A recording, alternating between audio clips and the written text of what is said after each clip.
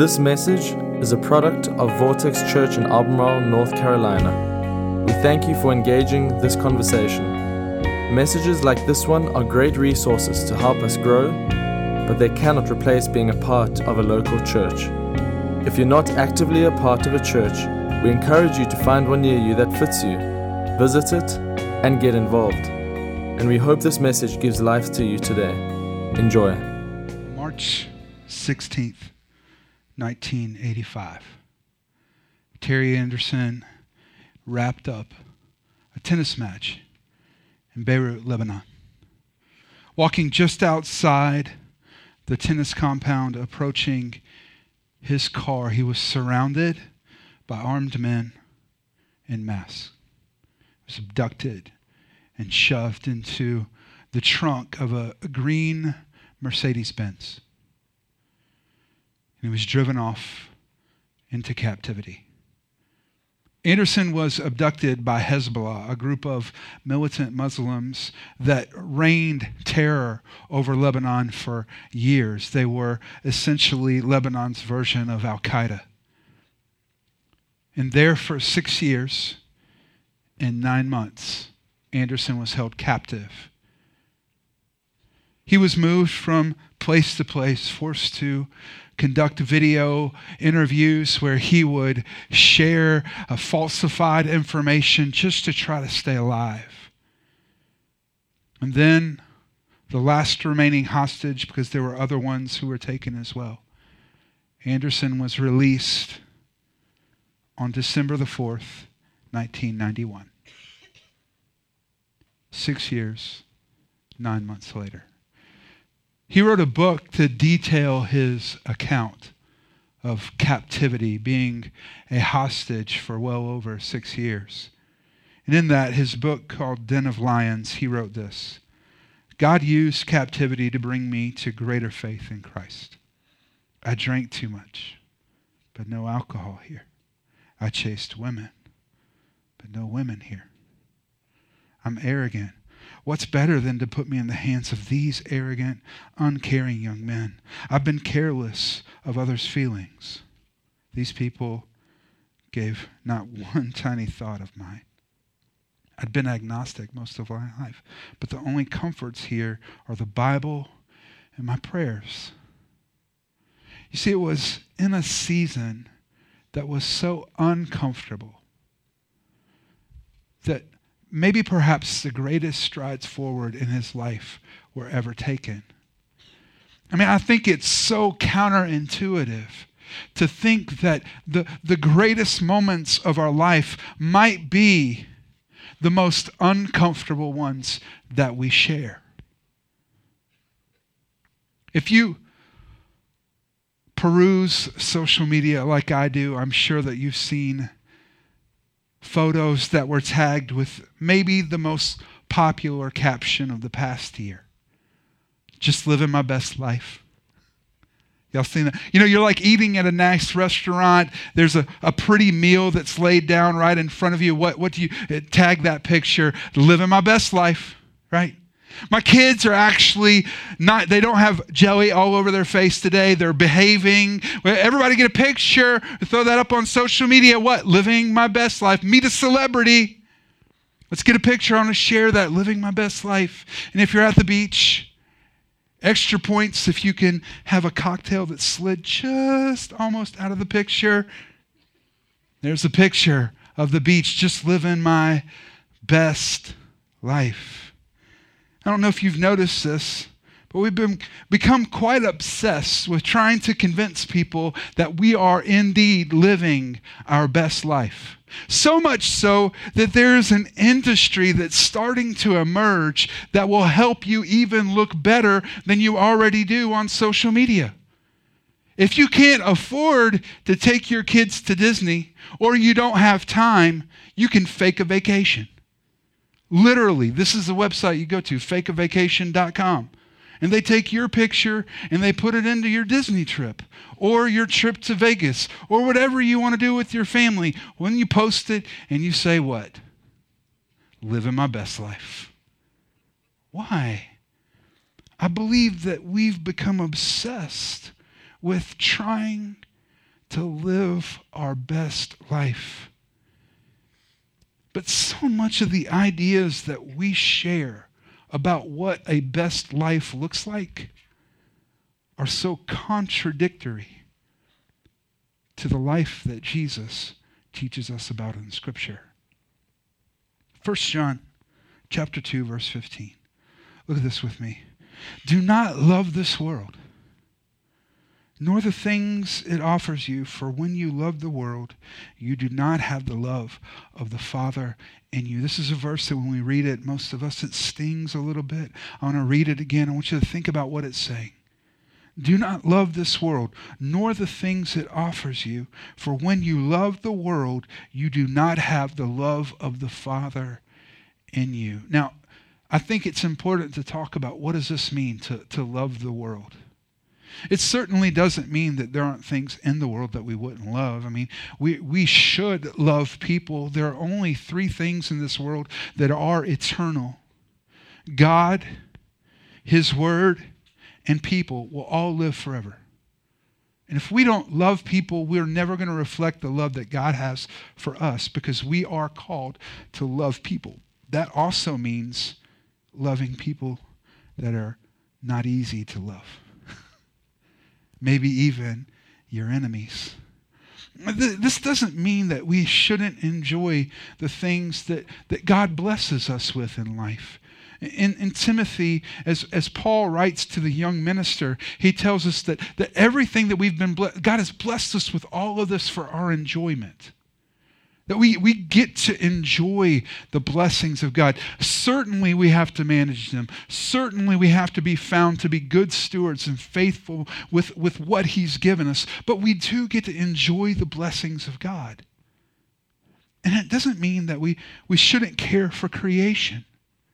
This isn't a planet that we're just to use up and then one day discard. In this phrase, when it says, do not love this world or the things that it offers you, a better translation of the phrase that's used in the original language is that this world literally means the culture of this world.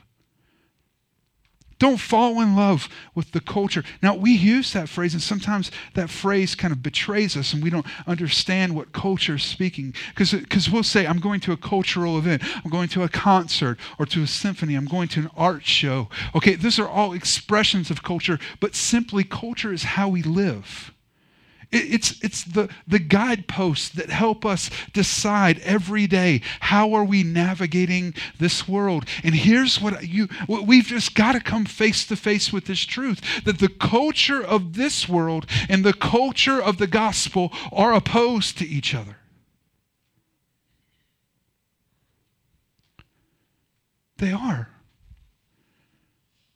And in many ways, as we try to live our best life, what we're really pursuing is comfort. What we're really going after is comfort. But comfort, it kind of is a paradox for us. Oftentimes we don't take time to examine that. See, I think the first thing in your notes that we need to just kind of get on the table and examine is that we often practically live with our greatest desire to be comfortable. Now, I'm sure that most of us wouldn't say priorities. I want to be comfortable. We wouldn't say that. But the truth is that we would say, you know what, I need a little bit bigger car. I need a nicer sofa. We need a little bit bigger house. I'd like to make a little bit more money. If I could save a few more $100, I'd feel a little bit more comfortable. I'd feel a little bit more comfortable. See, when we use the phrase, my best life, far too often what we're talking about is a life of ease, not a life of struggle.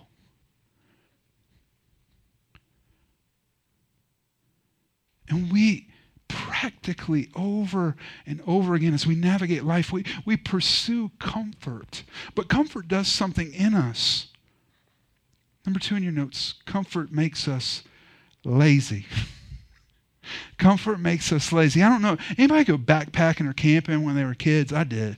And I'd love to go out with my friends and we'd go backpacking. And inevitably, whenever I put my tent up and actually got in and put my sleeping bag down, when I laid down to go to bed that night, there was going to be a rock or a root underneath my sleeping bag. Every time.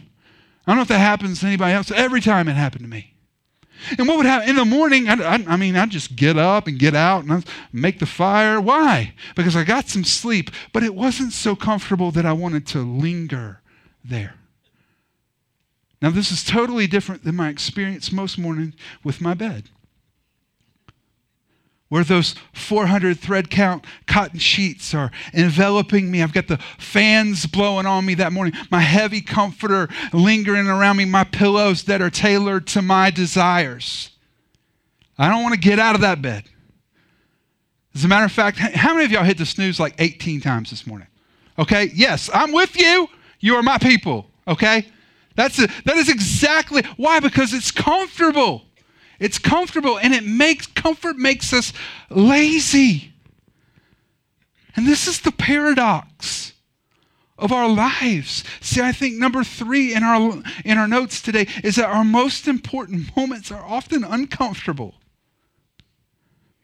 I think when we look back over our lives, we're going to look back and go, that was not very easy. But boy, did God do something in me through that. Man, that was challenging. But I heard God in a way that I've never heard God during that season.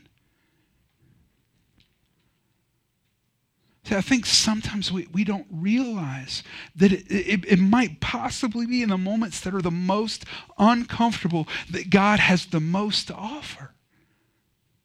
And maybe it's those moments, those seasons that you have no idea what lies within you that God is trying to give birth to. To quote the great Bob Marley, you never know how strong you are until being strong is the only choice you have. Some of y'all have been there. You got that diagnosis. And you couldn't change the diagnosis, and you had to be strong. You walked through a season of difficulty with your parents. Some of you have walked through some financial hardships, and you never knew that you could be that disciplined. You never knew that you could be that strong, but that was the only choice you had. And it was in those uncomfortable seasons that God began to birth something inside of you. You see, greatness cannot be born out of comfort. It can't be. Apple, born in a garage. Some of the greatest, most prevalent companies that are out there now were born in really uncomfortable circumstances. Amazon, born in a garage. Me, born in a garage. Just kidding. See, greatness can't be born out of comfort. Some of you are praying about this next year. And you're thinking through, hey, what am I going to do to get better? Think about this. Greatness can't be born in comfort. You want to get in shape? You're going to have to be sore for a season. You want to lose some weight? You're going to have to be hungry. Okay? It's the truth, all right? Right? It's the reason that we get into this circumstances. I haven't been hungry for a few years. Okay? You want to win with money? Do you want to win with money? You're going to have to get comfortable doing without. And do you want to grow spiritually? Do you want to grow spiritually? Are you on the verge of feeling God calling you into a new season of growth with Him? Here's the simple truth. You need to get comfortable being uncomfortable. Get comfortable being uncomfortable. There's no way to grow spiritually being comfortable. See, greatness cannot be born out of comfort because it's when we're uncomfortable that we're compelled into greatness. It's when we're uncomfortable, when we go through those seasons that life just feels like I have no idea what's going on. Those places in your life where you just feel so insecure right now. As a matter of fact, I would say that as we get ready to go into Christmas, that Christmas and the story of Christmas, the narrative of Christmas that we find in the Scriptures is really uncomfortable. It's really uncomfortable. And so for the next 3 weeks, the next 3 Sundays, we're going to dive into the discomfort that we find in the Christmas story. Think about it. Let's go through the elements of story. We're going to examine these 3 each of the 3 weeks. Think about this with me. The setting for the Christmas story is uncomfortable. The setting is Jerusalem. It's born in a time where there is a tyrant for a king. He's power hungry to the point that he's killed his own children to protect his crown. And the Roman government has issued a decree for all to be involved in the census, which is going to require people to travel all across the country to their hometown. The setting is, the characters are uncomfortable. Mary, most scholars believe that Mary was very young, somewhere around 16 years old. Listen, I don't trust a 16-year-old girl to drive a car, all right? Much less carry the Savior of the world. But that's who God picked. And she's the one who said yes. And again, most scholars, because if you pay attention, Joseph appears in the very beginning, but you don't see him again in the story at all. Most scholars believe that Joseph was a little older. And he was a good man, and he had waited a long time to get married, and he had picked her out, and she was to be his bride. But there's a tension that comes in because the plot of the Christmas story is uncomfortable. The plot is uncomfortable. There's a conception before marriage. Mary was so young that her purity would have been assumed. And yet there she is with child. He, after divine intervention, receives her as his wife. But then, listen, they have to travel in her last segment of pregnancy, to the point she gives birth away from her hometown. Listen, today, if you're pregnant and you go on an overnight trip in that last couple weeks, we'd call you stupid, okay? But there she is in the 1st century, traveling miles away from home. The story of Christmas is uncomfortable, but it's through that uncomfortable Christmas that this movement of redemption was born. And here we are, literally centuries later, standing in the fruit of that season of uncomfort. Right? What a powerful thing.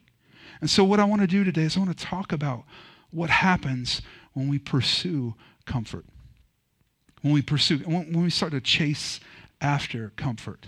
Because there are things that are happening in our hearts, things that are happening in our lives. When this becomes the greatest ideal that we're pursuing, when this becomes where our resources and our time are being poured out and into, there's some things that happen that are very negative in our souls. See, the first thing that happens is that pursuing comfort reveals spiritual emptiness. It reveals a spiritual emptiness. See, far too often, we start to look for purpose and meaning and fulfillment in things that can never offer that for us. It's really as if we start to look towards a very finite, temporary thing to fill an immense gap in our lives. C.S. Lewis put it this way: the inside the heart of every man is a God-shaped hole that only God can fill. So think about that as we look at 1 John 2:15 again. Do not love this world. Don't fall in love with the way that this world lives, nor the things that that are offered as a reward for living that way. For when you love the world, you do not have the Father in you. And how many times are we looking for satisfaction in something that won't satisfy us? As a matter of fact, think about that with me for a moment. What satisfies you? When in your life do you feel the most satisfied? When? Maybe it's after you've played with your kids all day. Maybe it's you had a great date with your spouse. Maybe it's you got to spend some quality time with mom and dad. Maybe it's you've saved another couple $100 and put some more money into that savings account, and you're starting to feel a little bit more comfortable. What satisfies you? What satisfies you? I can answer that question for most of us. It's more. It's more love, more attention, more affections, more relationships, more money, more prestige, more power, more acclaim, more. It's more. Instead of trying to fill a void that nothing can fill except God with God himself. John Piper put it this way, that God is most glorified in us when we are most satisfied in him. He is most glorified in us when we are most satisfied in him. And see, the thing is that when we start to chase after comfortable, it shows that there's this deficit, this spiritual deficit in our lives. And then number 2 in your notes, it eliminates our need for faith. A comfortable life has no room for faith. And it's impossible to be a Christ follower and not live with faith. That doesn't mean that our faith is perfect. As a matter of fact, it's remarkably flawed and imperfect. But we have to embrace that life for us is about faith. It's about faith. And faith is defined at the very beginning of Hebrews chapter 11 by this. Now faith is confidence in what we hope for and assurance about what we do not see. To be living by faith means that there are things that we long for in our life that we do not see. That we don't see. See, when we get to a comfortable posture in life, everything we need we can see. Do I need money? I have it. Do I need a rest? Well, I have a good bed. I have medication that will make me fall asleep. We get to a comfortable place, and literally everything becomes convenient and controllable. See, comfort always means control. Comfortable always means control. The most comfortable that we are is when everything in our lives is in control. That's why our bed is so comfortable. Because every factor, every variable, we have some control over. I pick the sheets out. I pick the mattress out. I pick the decor in the room. I put the fans in there. I created this environment. I'm in control of it. But it's impossible to live by faith and be in control at the same time. See, some of you have an internal tension in the areas of your life where you don't have some perceived control in your life. You have a hard time recognizing the authority that exists outside of your own wisdom. And it provokes within you a constant source of tension. But we need to be reminded that we need to live by faith, not by control. We need to have portions of our life that we believe for. We know God's called us into this area. We know God's doing this in us, and we have no idea how it's going to happen. I don't know. God, I don't know how you're going to save my kids. God, I don't know how you're going to heal my friend. We don't know. And in some sense, faith is embracing a helplessness and a longing that we could never fulfill our own. So what part of your life are you helpless without God intervening? In what part of your life are you helpless without God intervening? Is it a relationship right now? Is it something that you're longing for healing in your heart? The place where you feel that tension, this is out of my control and I need God to show up, that is a holy place in your life. It's holy. And I promise you that that place is a place that God is trying to use to move and shape you.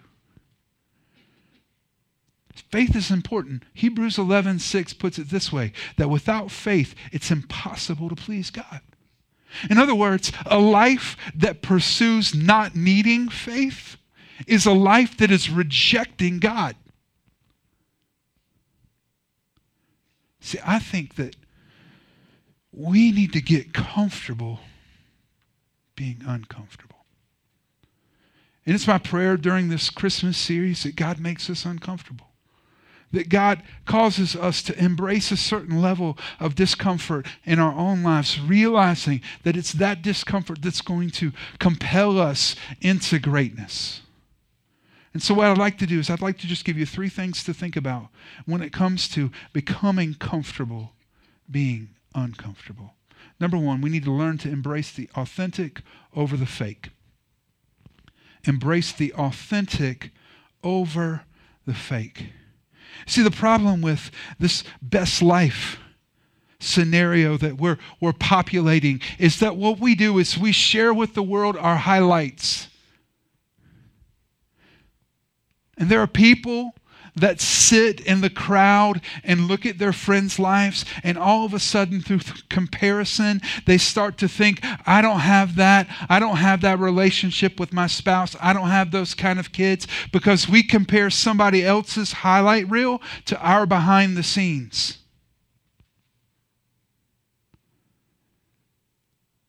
But God never created you to live in comparison. See, life isn't just mountaintops and rainbows and unicorns.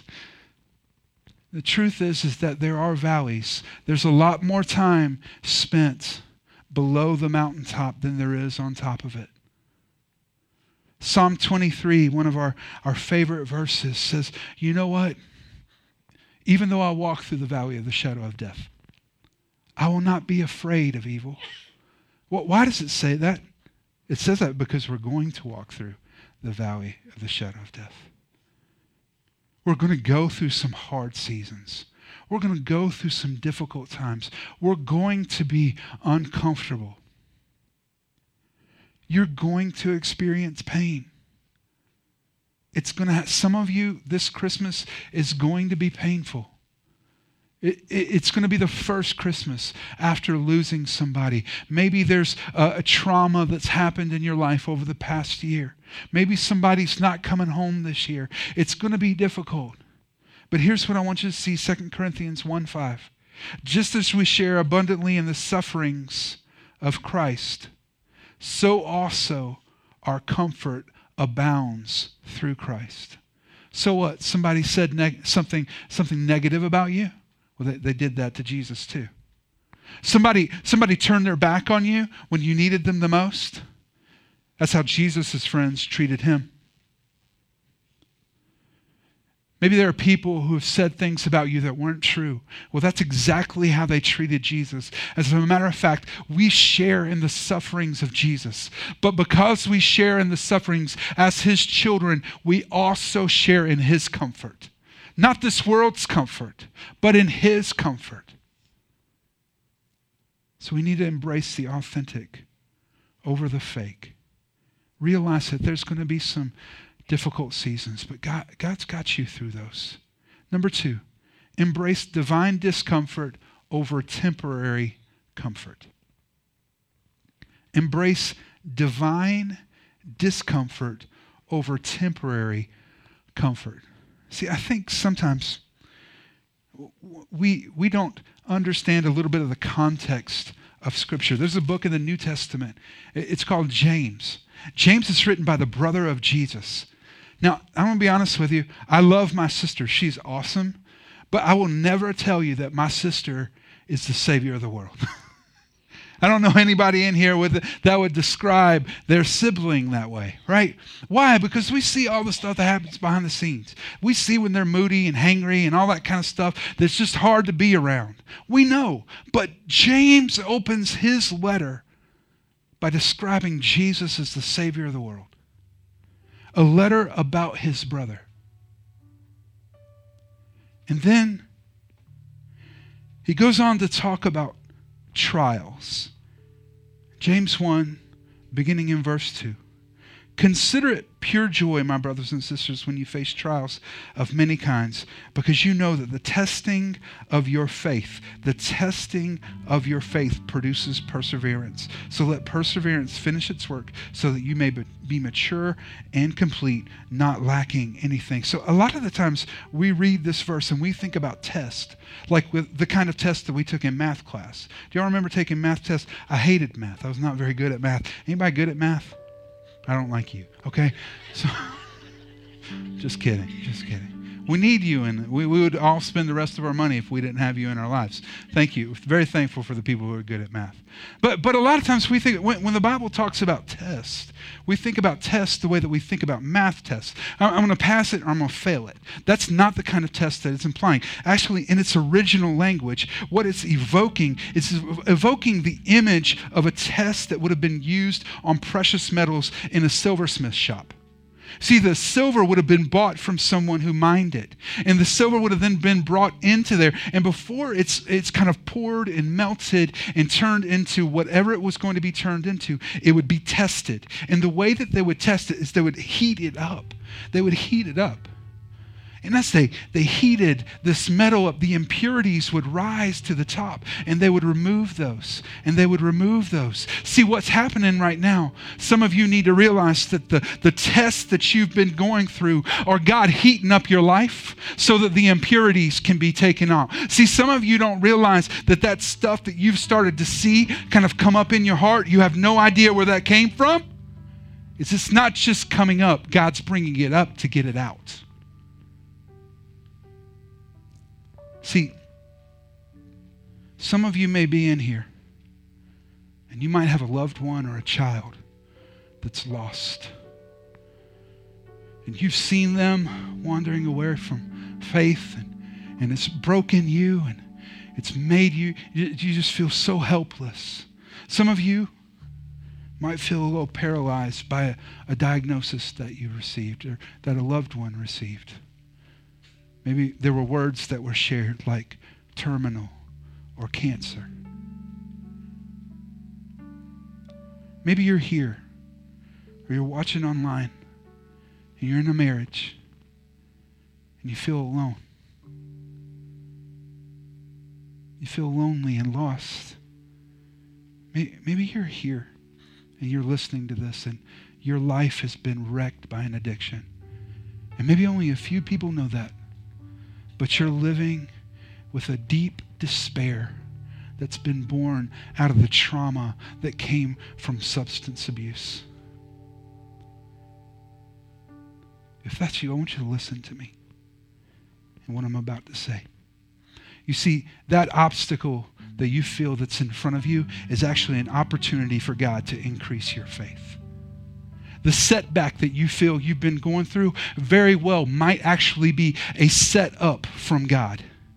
The mess that you feel like you've made of your life is in fact a message that God wants to preach through your life. The test that you're going through right now is developing within you a testimony. The misery that you feel in the middle of the season is what God intends to make a message out of you. See, your pain is always going to point you to a better way when we invite God into it. See, I believe when we get to the end of our story and we look back, we're going to realize that God was in the middle of all of our pain, in the worst seasons that we ever walked through, the most difficult and challenging and uncomfortable moments that we ever endured. We're going to look back and realize that God was standing with us, and the greatest lessons we learn are going to come from those times when we needed Him and He showed up. And we're going to say, you know what? I remember when I was lost and He showed up and spoke to me. I remember when I had no other way, but He became my way. I remember when I had no idea what to do next, but there He was leading me on. You see, I believe if we're going to get comfortable being uncomfortable, number 3, we've got to embrace that this isn't your best life. this isn't your best life. You are not currently right now. If you're a follower of Jesus, you are not living your best life right now. And it is an eternal perspective that shifts the way that we think about what we're going through and enduring today. And it should radically re-alter the way that we perceive what is going on in our hearts and in our lives. Romans 8:18 says it this way, that I consider that our present sufferings are not even worth comparing to the glory that will be revealed in us. Sure, we're going through some difficult things right now, but there is a glory that awaits you that far outweighs what you're going through right now. Your best life is not an incarnation of your life right now. It is not the most comfortable, easy way that you can navigate this world right now. As a matter of fact, Peter urges us in his epistles to live as if this world is not our home. To live as aliens in this world.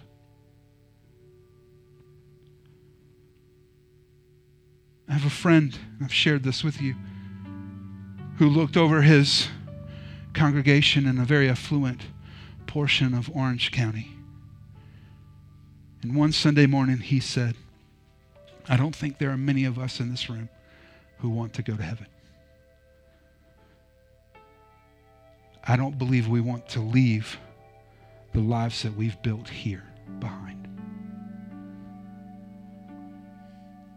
Your best life will never be here. And when you try to create that life here, it is only going to leave you with emptiness. See, trying to fulfill an eternal longing with a temporary comfort will always lead to an empty life. Because there's a God-shaped hole inside of you that only He can fulfill. No amount of money, no relationship, no amount of love, affection, and attention will ever fill that. Only He can. And if you try to fill it with everything else, you'll still be left wanting and empty. See, I believe this Christmas that God wants us to get uncomfortable. The greatest movement in the history of the world was born out of discomfort. And far too many of us in here are living a life that is pursuing comfort. And I believe that we've got to get comfortable being uncomfortable. Because this Christmas, I believe God can do some remarkable things through us when we embrace uncomfortable moments as moments where He is close to us, as holy ground. Thanks for listening. This podcast has been a production of Vortex Church in Albemarle, North Carolina. For more information on our church, we encourage you to visit us online at vortexchurch.com.